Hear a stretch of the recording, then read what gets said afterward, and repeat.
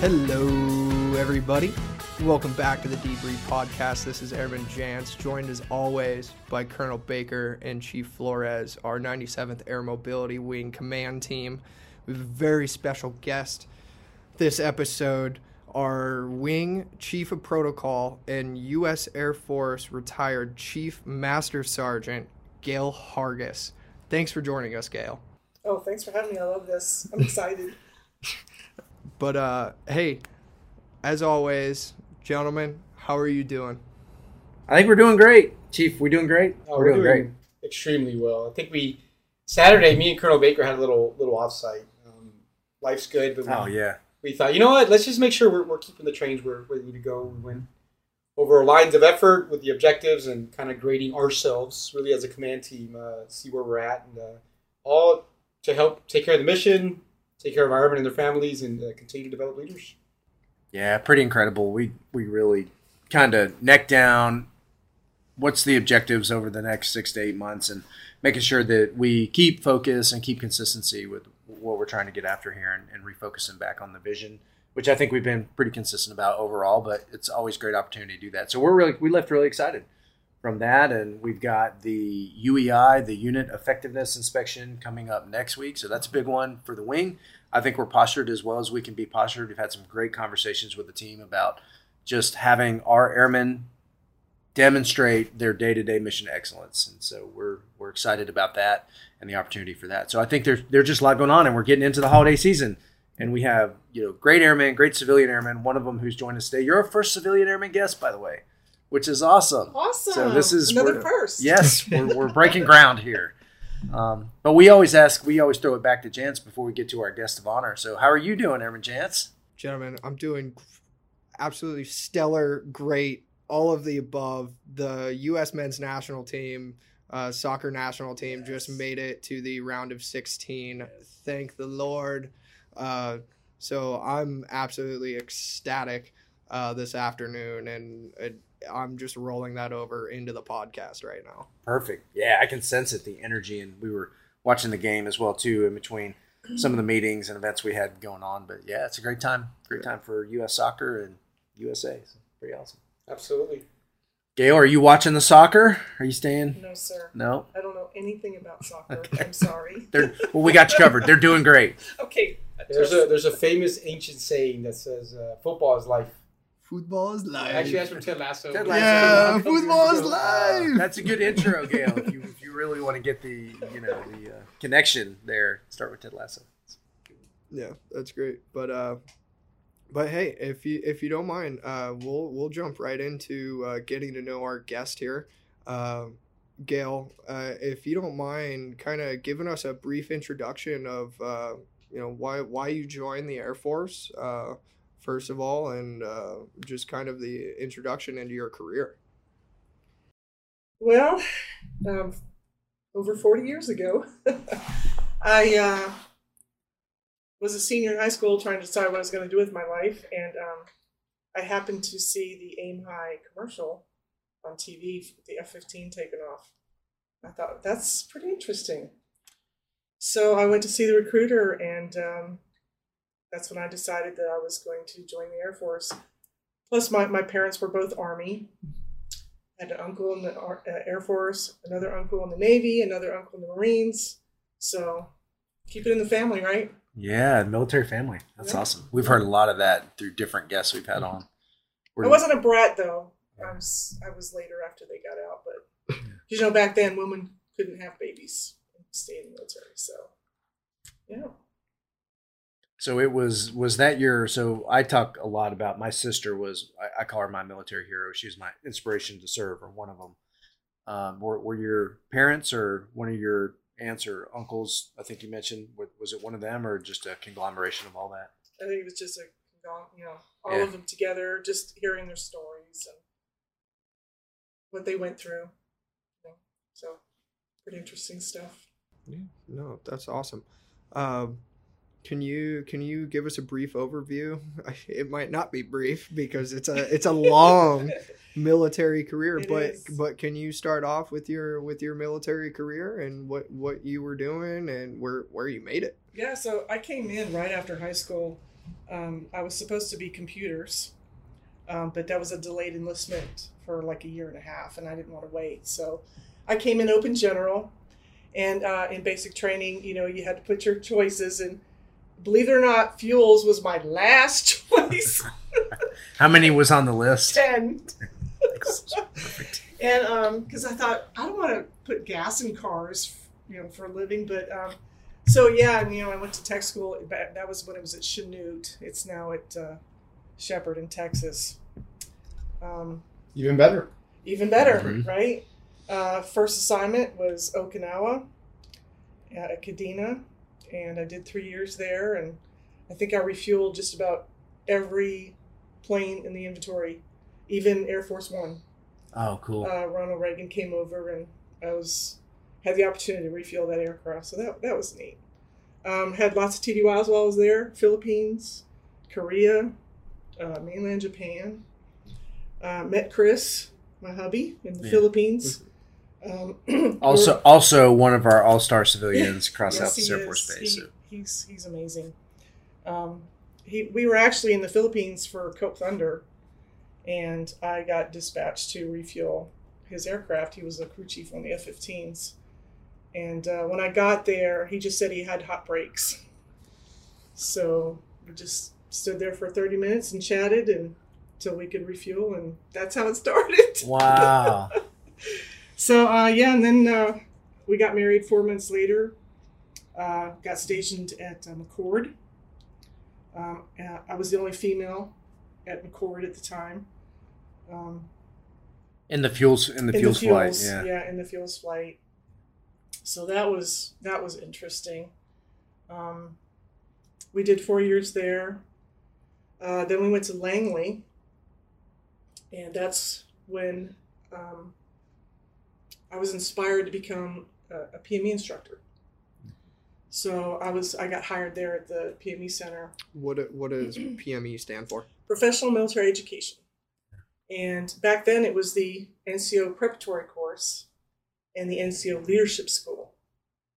So I had the chance to teach both of those, and then we merged and made the Airman Leadership School. So I had a chance to teach that as well. And then Lakenheath decided to replace their F-111s with the F-15s. Mm-hmm. So Chris got the assignment to Lakenheath, so that's how we got to England. Stayed there for 7 years. Unfortunately, I had made master, and then right after I sewed it on, I got the phone call. You have to leave fuels. I was very upset. But I do want to point out, even though at the beginning, when you were rack and stacking that 1 through 10, you're like, I don't want to put gas in cars for a living, as you said it. Yep, and it turned out to be the best career field ever. Sounds like the city of Altus right there for you. I love it. That's they had there was an overage of master sergeants in fuels, and I was the number 2 in all of USAFE. Was forced to retrain. So fortunately, the Air Force didn't make me retrain. They let me do another special duty. I got selected to design curriculum for the Senior NCO Academy there at Gunter, in the basement of the Senior NCO Academy, with like 10 other master sergeants. So that was fun. I started out on the Senior NCO Academy team, and then they changed and we went towards curriculum. So there was a comm team, communications team, there was a professional arm teams, and then there was the leadership team. I worked on the leadership team, and I did most of all the Airman Leadership School curriculum in the NCO Academy for EPR's evaluation system. So that was fun. I also had the chance to analyze all the test data from all the schools. I think we had 13 NCO academies at the time, 70 Airman Leadership Schools, and of course the one Senior NCO Academy. I did that for 4 years, and then I was fortunate to be hired at the Community College of the Air Force at Maxwell to be the campus relations director. So basically what we did was, we came to places like Altus and inspected their schoolhouses to ensure that the instructors were doing what they needed to do. For consistency, standardization, Yep. up to making sure that they're meeting the intent of the curriculum and all that. And at that time, we had about 7,700 instructors throughout the Air Force. Wow, that was kind of the heydays of our Air Force in terms of manning, right? It sounds like. Yeah, and I happened to make senior while I was at CCAF, and I got a phone call, and I still remember his name, Chief Passion. And the first words out of his mouth, he's like, "First of all, who the heck are you? And why are you not in fuels?" So I explained to him the situation. He's like, "Well, guess what? You're coming back. You're coming back, and you're going to Altus." Yes. Yeah. And I think I'm the only person who ever got stationed at Altus that never heard one bad thing about this place. No one ever said anything bad about Altus when they found out I was coming here. So, yeah, and then we come here, and actually I came here by myself. Chris got stationed in Korea for a year. So us and the kids came out here, and yeah, the rest is history. Did 6 years, retired, and made chief out here. Made chief here. And didn't you say you were the first? I heard you were the first lady leader and as far as chief. First chief in the field specialist career field. Female.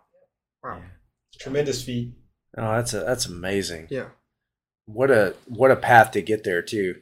Like many, yes. It's not a straight line path. No. It takes these very interesting and incredible twists and turns, and then you end up exactly where you're supposed to be. Clearly, I'm curious and we can come back to that. When you were talking about you were inspired to join PME, Professional Military Education, what was it in particular that? So I was selected to go to the NCO Leadership School at March Air Force Base while I was stationed at McCord. And when I got to the schoolhouse, I found out that we had to do a speech. And I was petrified. And having to give my speech was a really bad day for me. And that kind of inspired me to, I really need to do something about this. Yeah. And might as well just jump head in and just become an instructor. Nice. Get it over with. So, yeah.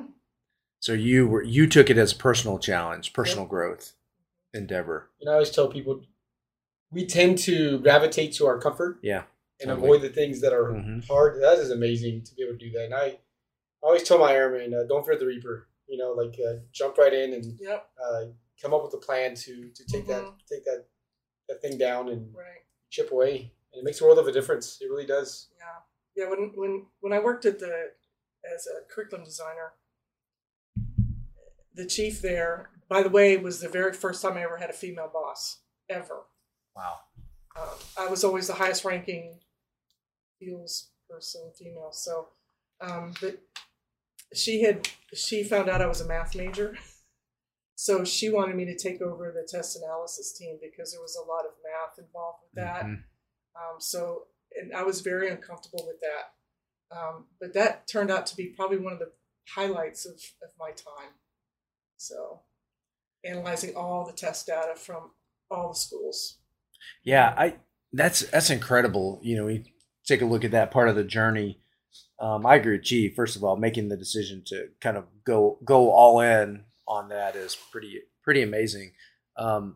Public speaking is scary for a lot of people. It's a real, it really does invoke anxiety, and that's natural. I think we should be more upfront about saying, that's natural and that's normal. And what I've found a lot of times is that sometimes the advice is, well, don't be nervous. That's horrible advice. It doesn't. There's a physiological reaction here, and so there's techniques and things that we can do to help. And I think yours was probably what we would call in some venues and formats exposure to to public speaking and just getting comfortable through that repeated exposure, and then confidence and competence in your craft. And so obviously it served you well, and you've gone through a lot of different versions of leadership components, but that's amazing. I love that part. Plus it lends the credibility to PME, like that environment. Yeah. Like I've always wanted to be a formal instructor for that reason, that I just think it gives you that certain polish, right? And I think you having credibility lending credibility to the system. Right. You knew that we're going to be able to shore up that area for you, and it shows. It shows today. Yeah. There'll be a lot of people that if they listen to this and public speaking is something they struggle with, they will connect with this. They will be inspired by this. It will definitely give them hope and give them tools to help them and just I think inspire them to be bold and be courageous and jump. And I picked up back to back. You faced an environment that was not comfortable, and it ended up being a strength down the road. And I feel like perhaps that's been a theme in your career. To be able to do that. That's pretty amazing. Also, so the cherry on top when you joined was a aim high commercial with an F-15. Yeah. Yes. And I would say you aimed high because you met your future husband during a refueling next to an F-15. And then went to Lakenheath together. And I also got an F-15 ride. Yeah. While I was at Lakenheath. Or, excuse me, Langley. I got a ride. That's cool. By a Navy pilot on the exchange program. All right, you know what? Cut the tape. We're done here. Okay. No, but there's an interesting story behind that, though. I was an instructor at the PME Center, and my boss said, "Hey, we want to put you in for a step promotion." I was a staff sergeant at the time. He says, "We want to put you in for a step, but we also want to get you an F-15 ride, but we can't do both. Which one would you like?" F-15 ride. I think that's what you chose? I don't know. No. Okay. I just thought that was interesting that they would ask me that, would I rather be promoted or get a ride? But, I didn't get the step promotion, so they said, okay, now you can have your ride. Gotcha. Okay. So it worked out. It worked out. It did. What an incredible proposition. Can you imagine us doing that today? I know. Well, I think, what do you notice is different between the times, your time of service and today? Anything that stands out to you? I'm sure some of the things are still the same, but it's so different. Yeah. It's the attitudes. Just the way we treat each other. Mm-hmm. It's just how we do it now was not how we did it in the 80s and 90s. I've always been a firm believer that it doesn't matter if you're the person that takes the trash out or if you're the wing commander that makes all the decisions. Everyone has value. And I always brought that up in my classes too. But I don't think we really embraced that until recently. Yeah, that's a great perspective. And maybe, or if we did, institutionally, maybe we didn't show it in the ways that, that can always translate and translate today.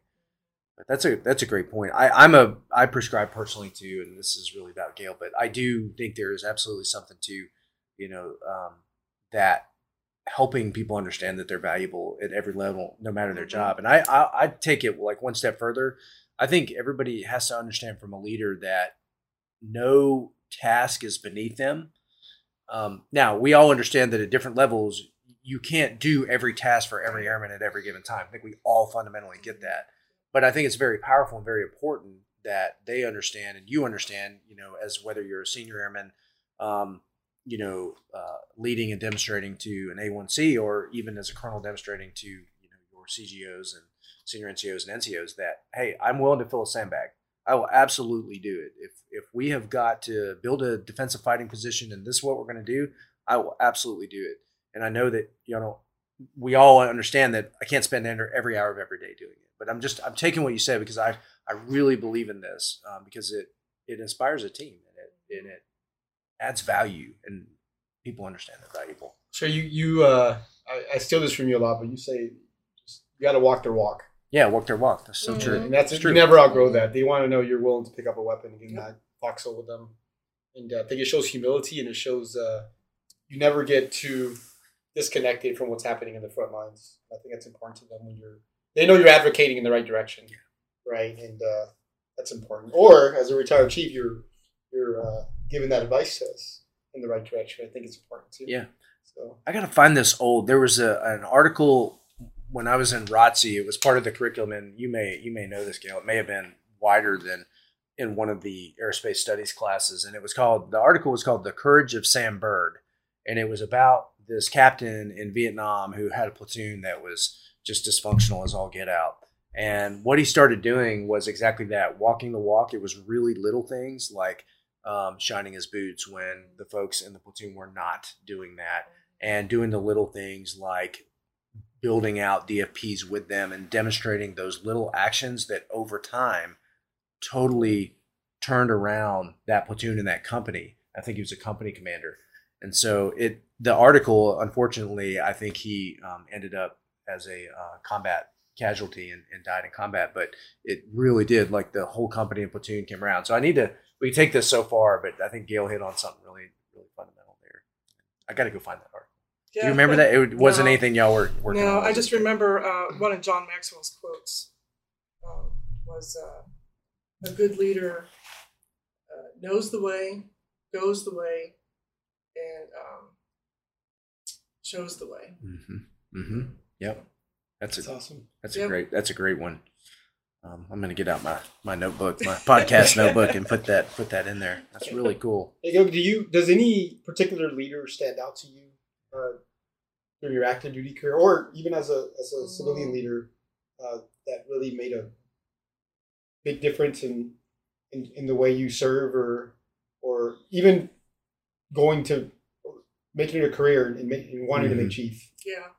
Unfortunately, in the beginning, a lot of my inspiration was from people that I didn't want to be like. Yeah. Because I really didn't have any role models. I will say this, though. A lot of my supervisors in fuels took care of me. I will say that. It could have been a lot worse. They just weren't used to having women in the career field.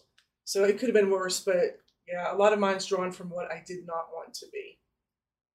But one of my favorite leaders is Chief Master of the Air Force number 5, Gaylor. Oh yeah. And I've people like hot fries. Yeah, I've met with him several times. He was the guest speaker when I made chief. So just a very inspirational person. Yeah, and then of course I have to include Chris. Yeah. Chris became a first sergeant when it was a cross train. It was not a special duty. So when it became a special duty, he was grandfathered. So he did it for 11 years, and he was just always an inspiration to me. That's cool. Shout out. So you got a couple of shout outs in there, which is great. So now we know at a minimum we'll at least have one more listener to our podcast. So Chris Hargis he's gonna dial in and check it out. But that's great. So there's a quote out there that says, people don't quit companies, they quit people.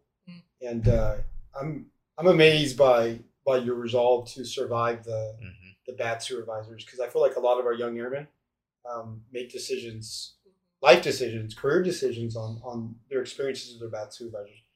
But it sounds like for whatever reason, maybe your upbringing, whatever the case may be, prepared you for those moments, and you were able to have that perspective. And that's not what I want to be like. So it gives me a point of reference to go away from it and be better. What advice would you give our airmen today that perhaps are experiencing that? Yeah, I drew a lot of my resolve to, as you put it, to stay in the military, because let me tell you, there were many times I wanted to get out, but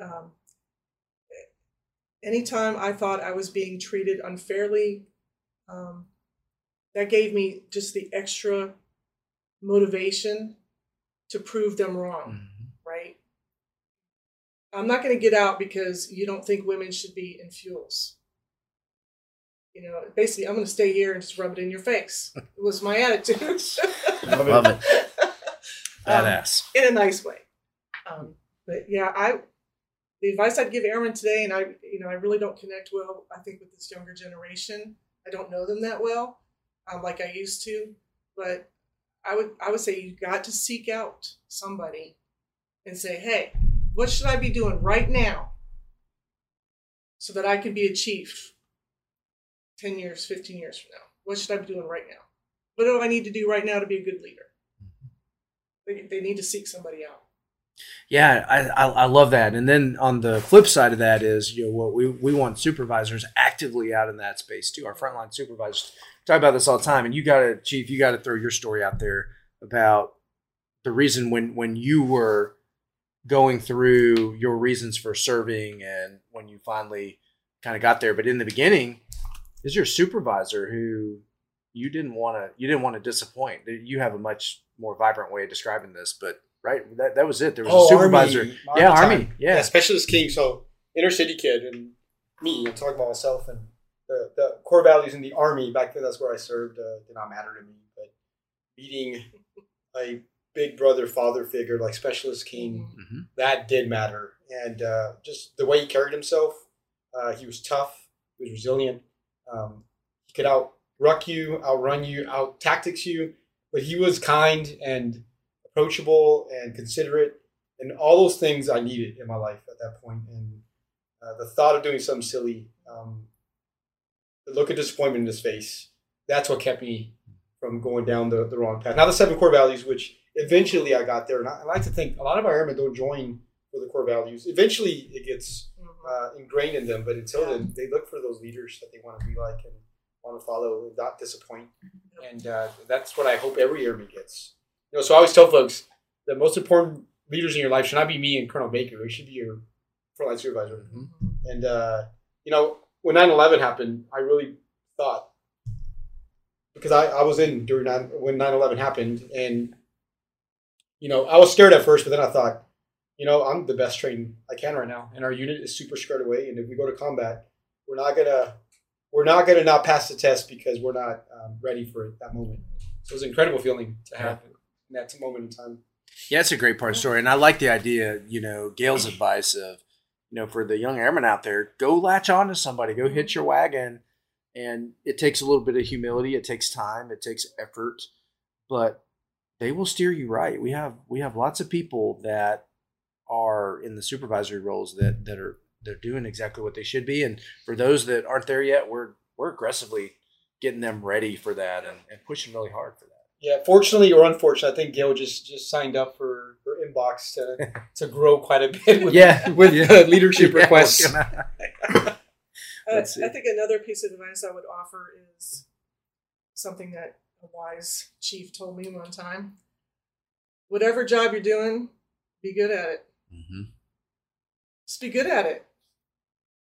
Don't worry about what everybody else is doing. Just do what you do and do it good. It gets noticed. That comes up a lot in ALS, and Chief has said exactly that many times, and I try to also push that out and just be good at your damn job. We're talking about unquestionably proficient. Yeah. That is a little bit fancier way of saying just be damn good at your job. It really is. It's part of the wing vision, and that's exactly what we want. We talked about the unit effectiveness inspection, and what do we want? We just want our airmen demonstrating their day-to-day excellence, being good at what they do. One thing Gail doesn't know, she says she doesn't connect with this generation. I think you connect with them quite a bit. Yeah, I think so too. I mean, the fact that you recognize that we're kinder to each other, kinder, but still, we're still going to go prosecute war. That's what our business is. But the fact that you recognize that there's compassion there visibly, and we treat each other with visible dignity and respect. She doesn't know this, but when folks get to find out, they get to work with her because she has an assistant in protocol and usually a staff or a senior airman, and they are giddy as all can be to go work with her because they know they're going to be taken care of, and they're working with a retired chief, a wealth of knowledge there. And I don't know if you pick up on that or not, but so I think you're a little more connected than you think. There's a lot of growth. I see a lot of growth in our augmentees to protocol. Absolutely. Definitely. I see that. It's visible. Gans wants to go there next. Yeah. Guys, I love my position at PA. I don't want to leave. And you guys mentioned be good at your job. I love doing my job, and that's the least I can do. I wouldn't turn down a job offer from Gail, though. I wouldn't. Yeah. And go to school. Yeah. That's some advice. Third piece of advice. Yeah. Yep. Go to school. Whole airman concept right there. Go to school. Yeah. Just have that extra experience in your in your bag before you separate? Is that what you're getting at? Go to school while you're in service? Yes. Yeah. When Chris and I were going to school, the online didn't exist. I know I'm really dating myself here, but in fact, he finished his master's degree while he was deployed to Turkey before the online thing started.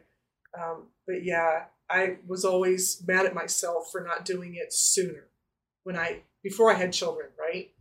I was in the Air Force for 12 years before I had our first son. I could have had a doctorate degree by then, right? So yeah, go to school. Yeah. You learn so much from other people, probably more from other people than you do your instructor. It's that thing, Gail, that I've heard put as you will never have more time than you do right now. So that idea that there's trade space somewhere out there in the future usually does not pan out. So I think you're kind of highlighting that, but you did get it done. Not easy. Gentlemen, Gail, if we can transition into your post-military career, I know there's a lot of time spent there as well. There's probably a lot of lessons we can get into.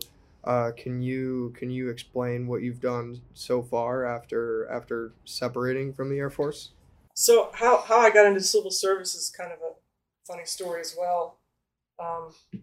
I was at home enjoying my retirement, probably doing laundry or rearranging something. Putting up lights for the Christmas display. Right. Chris had already secured his job in LRS, his civil service. And my phone rang, and I picked it up, and all I heard was, "Chief, what you doing?"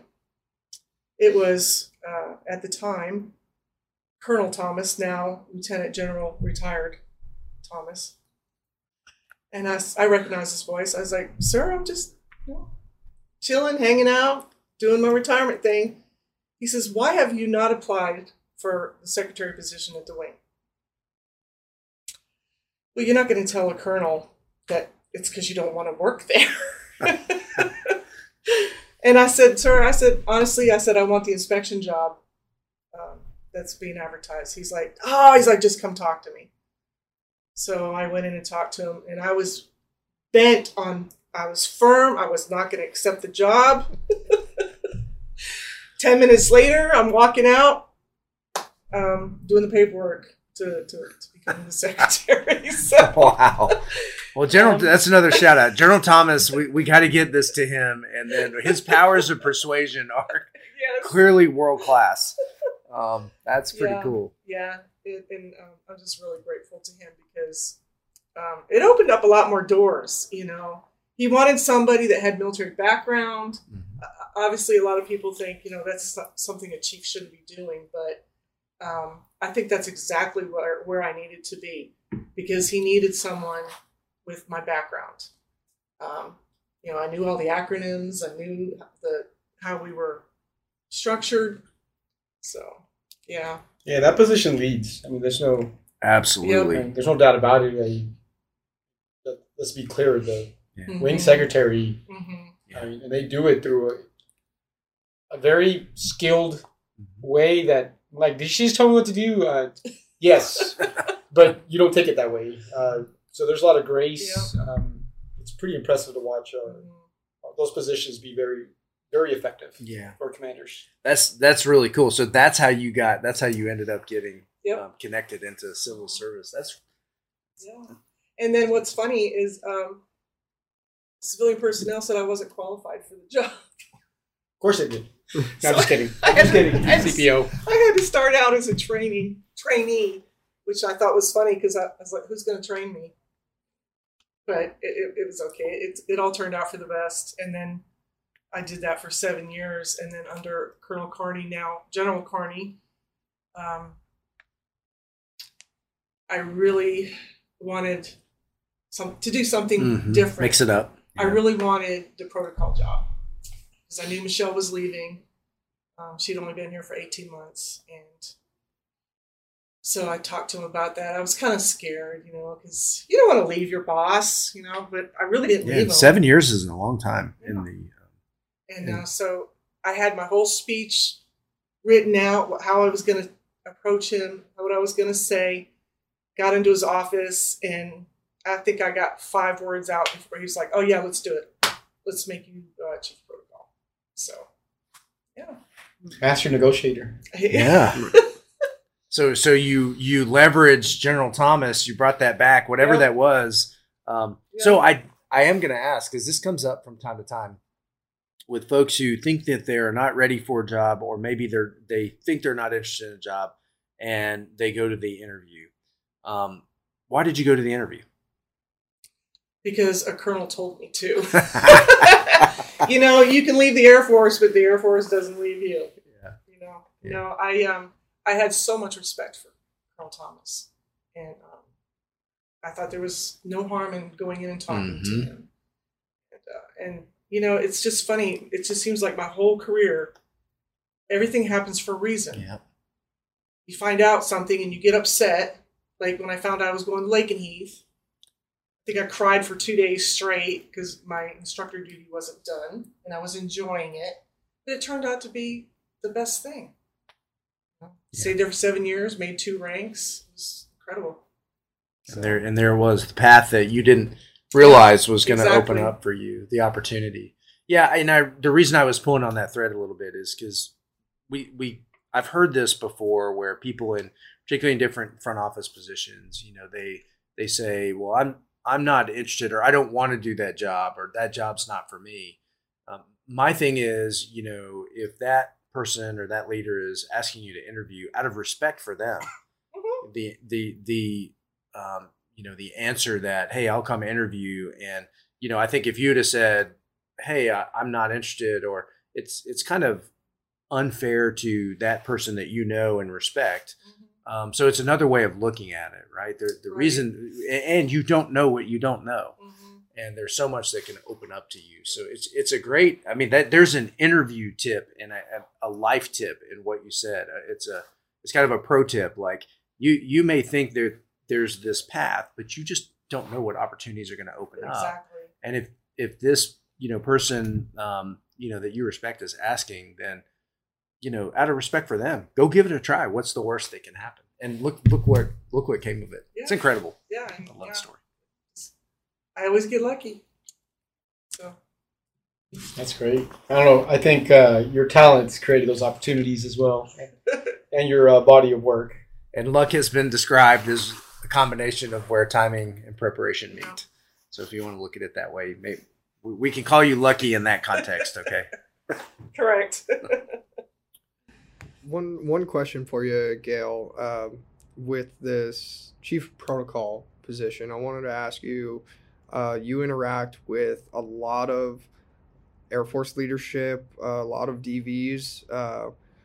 What really stands out from your perspective when they're visiting Altus Air Force Base?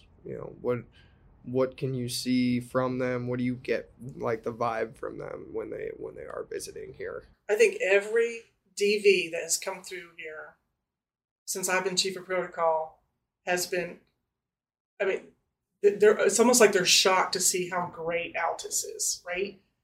They just love coming here, and they talk about Altus the whole time, and the airmen and how the base looks, and yeah, it's every DV that's come through here. And we've had a lot. Yes. Because we had the KC-46 arrival ceremony a few years ago. We had the chief of staff here and former chief of staff, the governor. So business has been good for you. Business has been great. Yeah. We do for little old Altus. Yes. We do pack one heck of a punch, which makes me really proud. It's an amazing place. I think that's why you get that. We're a tight knit group, and we're on this 8,000 acre air patch, but we generate a hell of a lot of air power. It's incredible. And one of our guiding principles is we treat everybody like 4-star generals. And that's true. And I see that in the way you work your protocol. If they're a guest of the wing or a guest of the base, absolutely, we treat them that way. And we should, because they're a guest. That's right. And we show them what we're all about and the way we do business in Altus. And I think that resonates. That's why you see that with our. Yeah. I think it resonates with the DV. So I've seen 06 Colonel Div Chiefs come here. We treat them like a 4-star, and they walk away feeling, for one, valued, but also they're more vested in what we're doing here. And then on the other side is the owning group, local group here. Very impressed with the way the wing command team, and really the base at large, treated one of their own when they come here. So really, when it comes to the DV and our own airmen, they really respect that we're executing on our guiding principles here. Yeah. It's really impressive to watch. Yeah, I would never want a DV leaving here not wanting to come back. Perfect approach. Yeah. And we do. We get a lot of repeat customers. Gail gets a lot of repeat customers. We get everybody. I love the the folks that come through when they're making a road trip from one coast to the next and they pop in. I think you have a lineup of folks who every year come through at different times, which is really cool. And then everybody from Fisheries. Retired generals to come here to dove hunt or whatever quail hunt they want to do, see family. Yeah. Yeah. Or the Quartz Mountain or the Wichita Mountains. Yeah. Advertising a little bit right now. Yeah. So Gail, did you ever imagine that on this journey that this is how it was gonna play out? That you'd be, making a difference every day, every week, every month, every year? I remember getting my first ID card in basic training, and I looked at the date and it said 20 September 1986. And I started to cry and I thought, I'm never gonna make it. Of course, you're still in basic training. You're getting yelled at 24/7. I thought, there's no way. And then, 40 years, and I'm still here. Wow. And I wouldn't change a thing. Yeah. I'd do it all over again. And, I kind of felt bad at first because I'm an only child. So, my parents, I wasn't around with my parents, but. Yeah, one of the challenges, and there's plenty. I mean, in a career that spans 4 decades, there's going to be challenges associated with that too. But I'm sure your parents were super proud of you. I hope so. Gail, I've got another question for you. You met Chris pretty early on in your career. How has he helped shape you throughout your career and even into your civilian post-military career? Well, he has always outranked me, so I was always inspired to get up to his speed, right? So he made below the zone senior airman, so I was like, okay, I want to make below the zone senior airman. He made staff the first time, I didn't. But you did make below the zone senior airman? I did. You matched him on that one? That's good. Did you take a plane ride or something on that one? He got the John L. Levitt honor graduate in NCO preparatory school. I got it at leadership school. And then, of course, when he became a shirt, oh my gosh. I just needed him all the time because he always had the answer, right? Like if I was having an issue with somebody in the flight, he always had the answer. I could always go to him. But I got to tell this funny story. So him being a first sergeant, he gets phone calls 2, 3, 4 o'clock in the morning, right? Almost every weekend, depending on what squadron you're in. And when I was at LRS, I decided to take the shirt phone for a weekend. And I heard his phone ringing at 2 o'clock in the morning. And I'm like, Chris, your phone's ringing. Get up. And he started laughing. He's like, that's your phone. Good luck with that. Have fun with that one. That's great. Well, you're going to need you probably needed him anyway, so you might as well just get up. Yeah, and I did. I had to call him anyway. I was like, I don't know what to do. So cool. But yeah, he's inspired me to, he's been the first to do everything, so I just kind of followed his lead. Yeah. That's awesome. Well, now y'all still now you've translated that to time at the golf course together. Yeah. You do your cruises, and sounds like y'all are, it was a match made in heaven. It's a perfect match. Yeah, we're lucky that we have the same interests. So yeah, we got lucky. Do you see retirement anywhere in the near future at all? Do you see an end? There's definitely a retirement because we want to travel, but it's going to be a while. You're not just saying that because no, because they're here. Be honest, Gail. Oh, yeah. One of the virtues of a chief is they speak truth to power. Yeah, that's true. That's true. Well, we have to get our daughter through medical school. She's a senior at OU, so she'll start medical school. That's 4 years, and as you know, it's not cheap. So we need to get her done before we retire. That's great. Command team, is there anything else we've got for Gail while we have her on? I just, Gail, want to, just tell you from me to you, hopefully we give you feedback, at intervals, but we really appreciate you. It's the whole experience. It's everything you bring to the table. And when we talk about, and I know you've heard us say this, but for the audience out there, we may have hit this a few times when we talk about civilian airmen. And we talk about how fundamental and how important they are to what we do in terms of depth of expertise, depth of experience, consistency, continuity, those things that really make us a stronger force. I really think you're the epitome of a lot of that. We lean on you for a lot of stuff. And so I just want to say thanks to you for just bringing a incredible perspective and a highly competent capability to our wing. I mean, I just can't imagine how we would function without you. So it's been great. I've loved this podcast, by the way. This one I've had a smile on my face the whole time. Yeah, I'm going to leave on with a huge smile walking out of here. We'll last the whole week, but I echo everything Colonel Baker says. The interesting thing, as a command chief, I travel a lot, and my circle of influence now, or people that I talk to a lot, are other command chiefs, and if any of them served at Altus, they asked me a couple questions. How's Charlie? And then how's Gail?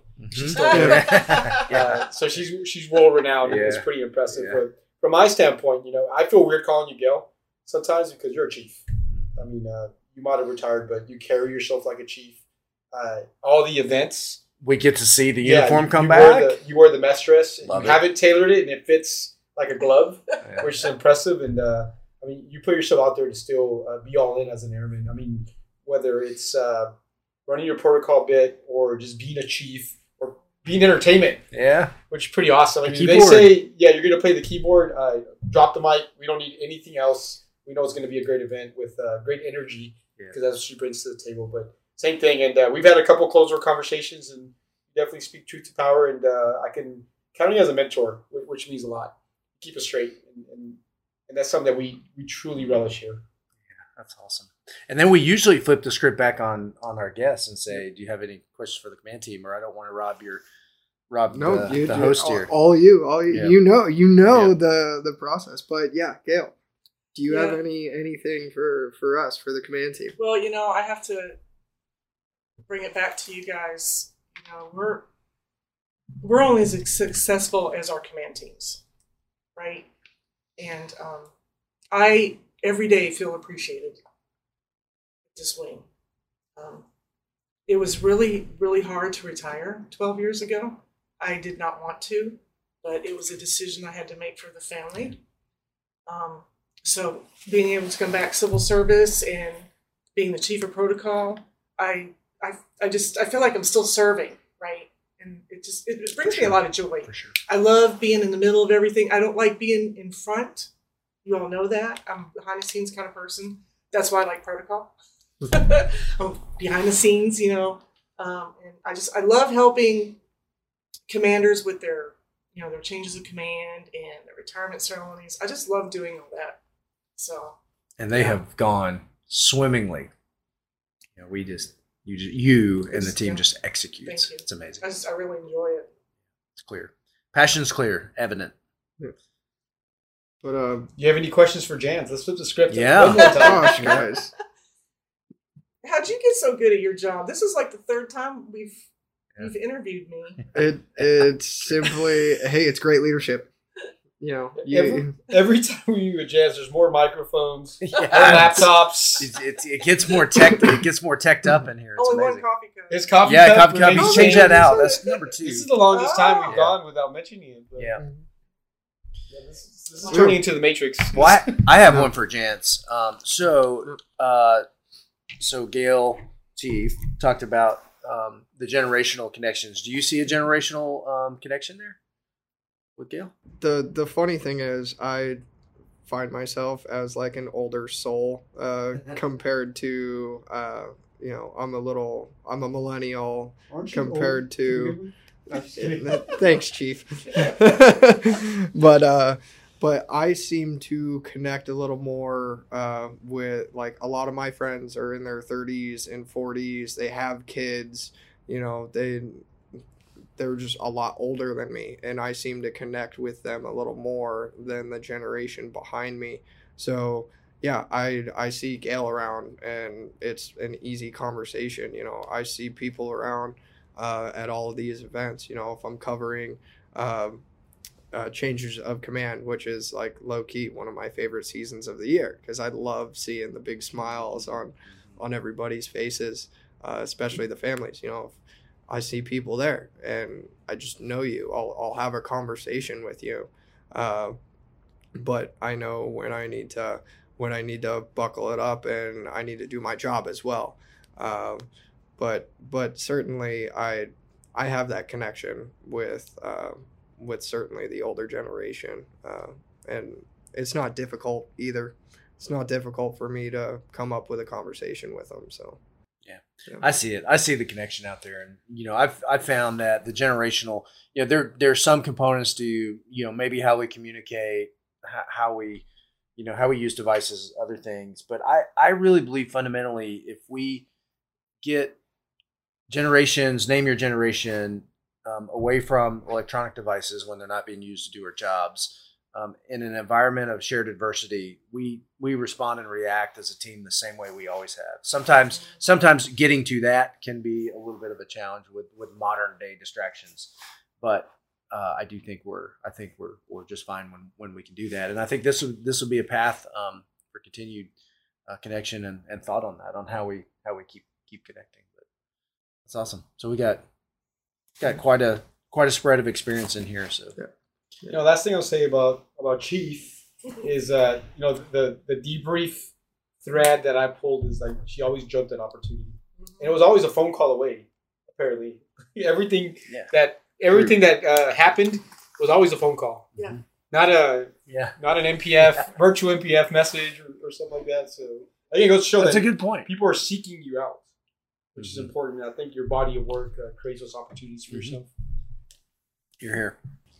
One last thing for you, Gail. If you've shouted out a couple people already, but if you want to, this is another opportunity to give any more shout outs to the family, to anybody you'd like to that have made an impact in your life, have really impressed on you. Well, definitely going to shout out to Aaron. He is a C-17 maintainer here on the A team. Our son, he's 28, and he is a very good bowler. I think most people know that. Like really good bowler. Like how many 300s, Gail? Yes, he's up to 32 perfect 300s now. His goal is 97 300s. Hey, I'm going to tell him that. Yeah, that's a good one. And then he has 4 800 series, and he goes to Tulsa for tournaments in Vegas. So, and definitely a shout out to my med student out there, soon to be med student Alyssa, trying to make it through her senior year at OU. She's got this. And of course Chris, my best half, and our best friends Terry Kratz and Charlene. We've been friends for the last 18 years. So yeah, it's great. Love them all. Shout out. That's awesome. But gentlemen, Gail, I think that's a wrap for episode 8. Episode 8 of Love it. The Debrief podcast. Command team, as always, we really appreciate your time, Gail. We can't thank you enough for coming on to the Debrief podcast and really sharing a wealth of knowledge and some great lessons with us. We can't thank you enough from myself, the PA team, the command team, for sure. We really appreciate it. It was a lot of fun.